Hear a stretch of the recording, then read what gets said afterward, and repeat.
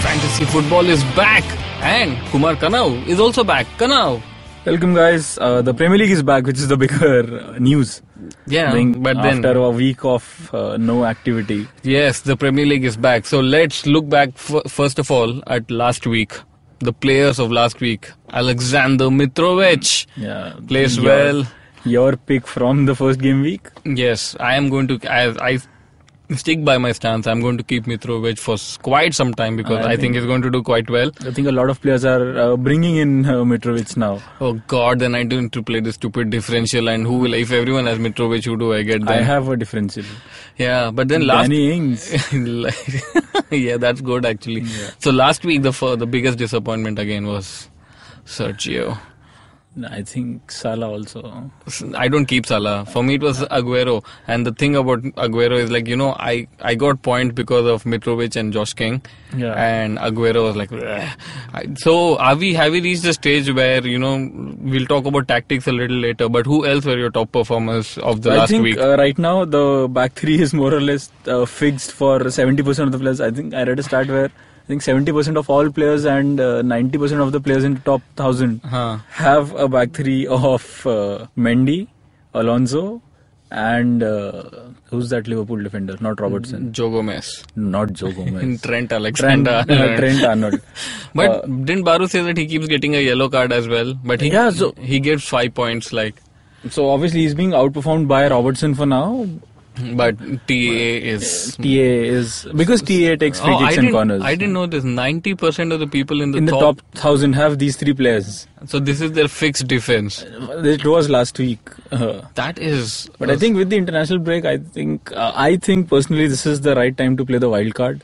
Why? No, because a lot of people played in the second week.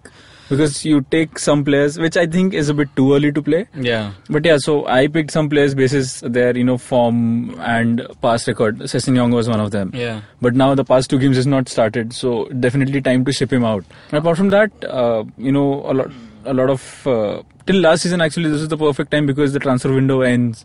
Yes. All the new transfers are done. So actually, last week I was also helped by Ryan Bertrand. So the players who suddenly give you a few points, who are not really consistent every week. No, but I have Bertrand from the first week because he's a cheap fullback. Yes, he's cheap and he's a fullback. That's something we'll talk about definitely in the second section of the show, which starts right now, which is called tactics. So the first question to you, Kanau, is that if everyone has the same back three, why would you What extra knowledge do you have that you want to try a different back three? Just why don't you go with the same back three as the top 1,000 people in the Fantasy Premier League? That is why I'm saying that now that I have the time to play my wild card, I would probably go for these three. Yes. But if you have not selected them from the first week onwards, it's very difficult, Like, for example, I have Trippier in my back, in my defense.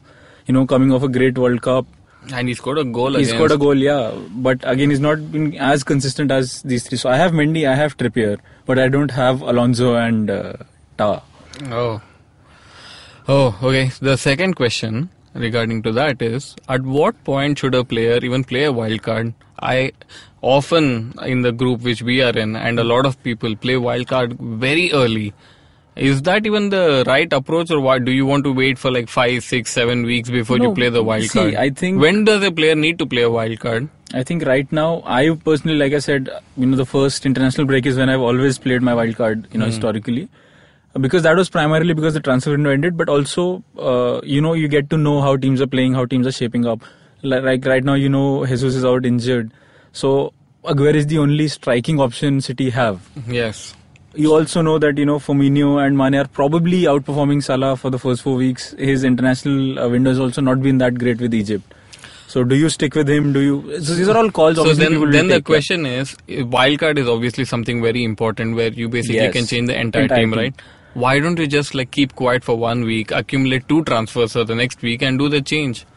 Isn't wildcard to be used when at least 4 or 5 of your players are really not performing well or they're injured, and then you think, or you actually go through for the first few weeks, then you decide that something has to change now. But now 4 weeks have already gone through. Also, wildcard is important when you have to change your one marquee player. Yeah. So when you have a 12, 13 million player in your squad, you can't just swap him so you can't swap Salah for say a Kane or Aguero for a Firmino or a Mane or a Hazard for that example, because Hazard is again picking form. So you need a wild card where you can change formations, you bring in another marquee player, all of that.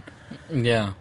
So, I mean, the formation, I think last week we discussed, it's amazing. We are not in the top 1,000, but whatever we discuss, the top 1,000 people are implementing it. Like just doing it better than us. Yeah, because the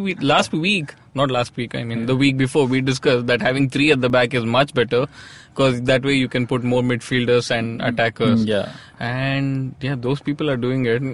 I think we deserve some credit. Yeah, even I have a back 3, but it doesn't do well. The another question I was thinking about is that, does it even make sense to buy a striker for less than 5 million? And let me just add more to this question. Defenders, people generally buy cheaper defenders so that they can spend more on midfield and strikers, attackers, right? But there are some defenders now in the Premier League who give you enough points. Mendy, Alonso are attacking defenders. They give you more attacking points than defending points through the course of the season. Yes, but the flip side to that argument is if you buy a 6.5 million defender, which is what Alonso is. So let's say you buy 3 people same value as Alonso, which is Alonso, Mendy and Azpilicueta or whoever. If you buy them, then you're left with about 4.5 million to buy a striker. Yeah. So basically you have effectively spent $10 million to get points from one player. Is it even worth trying to look for these bargain buys in forwards? So again, there are some players, so not 4.5 but at least 6.5. So your Dannings, your Joshua Kings, your Chris Woods, which are, even if they don't guarantee you a goal every week, they play the 90 minutes. They are the main striking option for their team. Obviously, if you increase your budget a bit further, 7.5, 8 gets you a Mitrovic or, like we discussed, Arnautovic. Which are good options to have. So if you combine 2 of these and take a Aguero or a Kane in your squad, I think it's a good enough striking force. Right now, let's say for the next 2-3 weeks, what is a better option for people to make in transfers? Is it better for them to stick to defenders who may give them 2.6 or 7 and spend more on defenders? Or just, say, screw it, I will get defenders who are cheap. They may or may not give me point and I'll spend much more on attacking players. Who are your attacking players? So I think right now the game is structured that you can't have, a Aguero and a Kane together. Yeah, because then your midfield will be highly compromised. And the way Liverpool are playing, the goals are spread out between the 3 of Firmino, Mane and Salah. Yes. So you have to keep all of that under consideration. I would still go for at least 2 of these 3 or 4 defenders. So Trippier, Mendy, Alexander-Arnold, Robertson and Alonso. So at least 2 of these 5 have to be in your team, and then obviously you can go for Bertrand, like I said, a cheaper option, but again an attacking player. All right. And then, so where the game changes is we keep calling the differentials. It is these, bargain players in the midfield who you find which no other player has. I had found one, Theo Walcott, but now he's out injured. So let's move forward to the picks of the week. And before you can say your picks of the week, let me just say all the games that are happening this weekend. Spurs, Liverpool. That's going to be an interesting one. Bournemouth, Leicester, Chelsea, Cardiff, Huddersfield, Crystal Palace, City, Fulham. Which is the game I'm looking forward to the most. Newcastle, Arsenal, Watford, Man U. This one. Watford, Man U. Yeah. Wolves, Burnley, Everton, West Ham, Southampton, Brighton. So these are the matches which are happening this weekend. So who are you going to who are the 2 players to look forward to in fantasy Premier League or fantasy football for this weekend? I think Hazard has to be one. Playing against Cardiff, they conceded 3 against Arsenal as well recently. Yeah. The defense is not that strong, and if you can concede 3 against Arsenal, Hazard might have a good run at them. If that's an expensive option, what's a value purchase to look forward to this week? I think Maddison from Leicester is a good value purchase.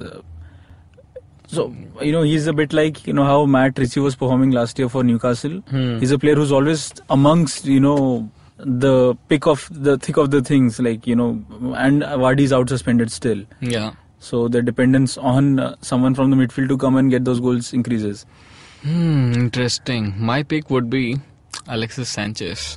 You just said no expensive option. You gave one, so when I'll give one. Yeah. One is Alexis Sanchez because I don't know if you watched the last week's game, the one they beat Burnley 2-0. He actually played quite well. And I've been having this sneaky feeling that there will be some 2-3 game weeks at least. Yeah, I did keep him in my squad in the first week when I picked my initial squad. Yeah. Sub him out in game week 3.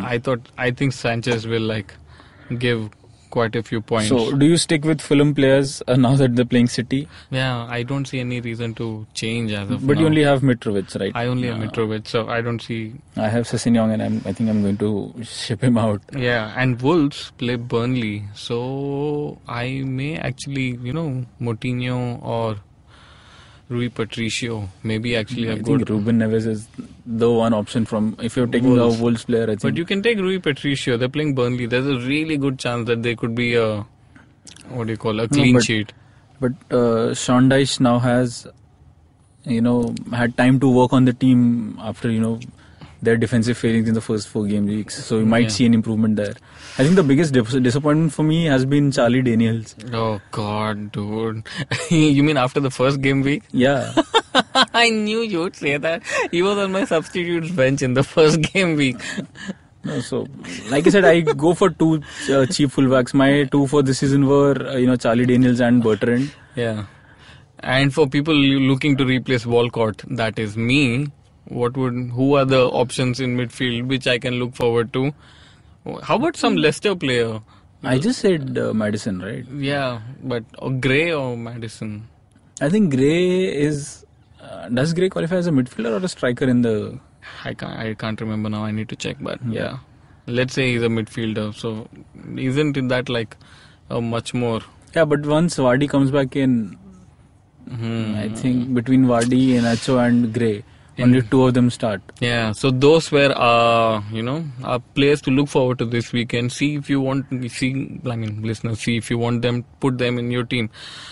Now let's come to the contest we've been going around with.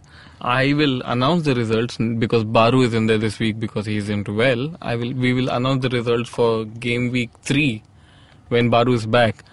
But Kanav, let's go with our predictions for game week 4. What are the picks of the game? Let's go with our predictions for game week 5.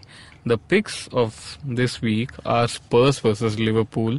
I think Liverpool... Wait, hold on. Man City versus Fulham because 10,000 to 1. Come on. Someday to step in. Watford versus Man U and Everton versus West Ham. These are the 4 games. So let's start. Spurs, Liverpool.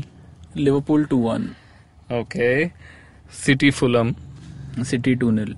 2-0, that's it. Yeah. I think now is when they embarrass me and score 10,000 goals. This is the game week. Fulham is not going to score anything. No. Mitrovic won't do anything. No. Dude, that's too bad. Watford, Man U. 2-1 Watford. 2-1 Watford. Yes. Wow, that's a brave call.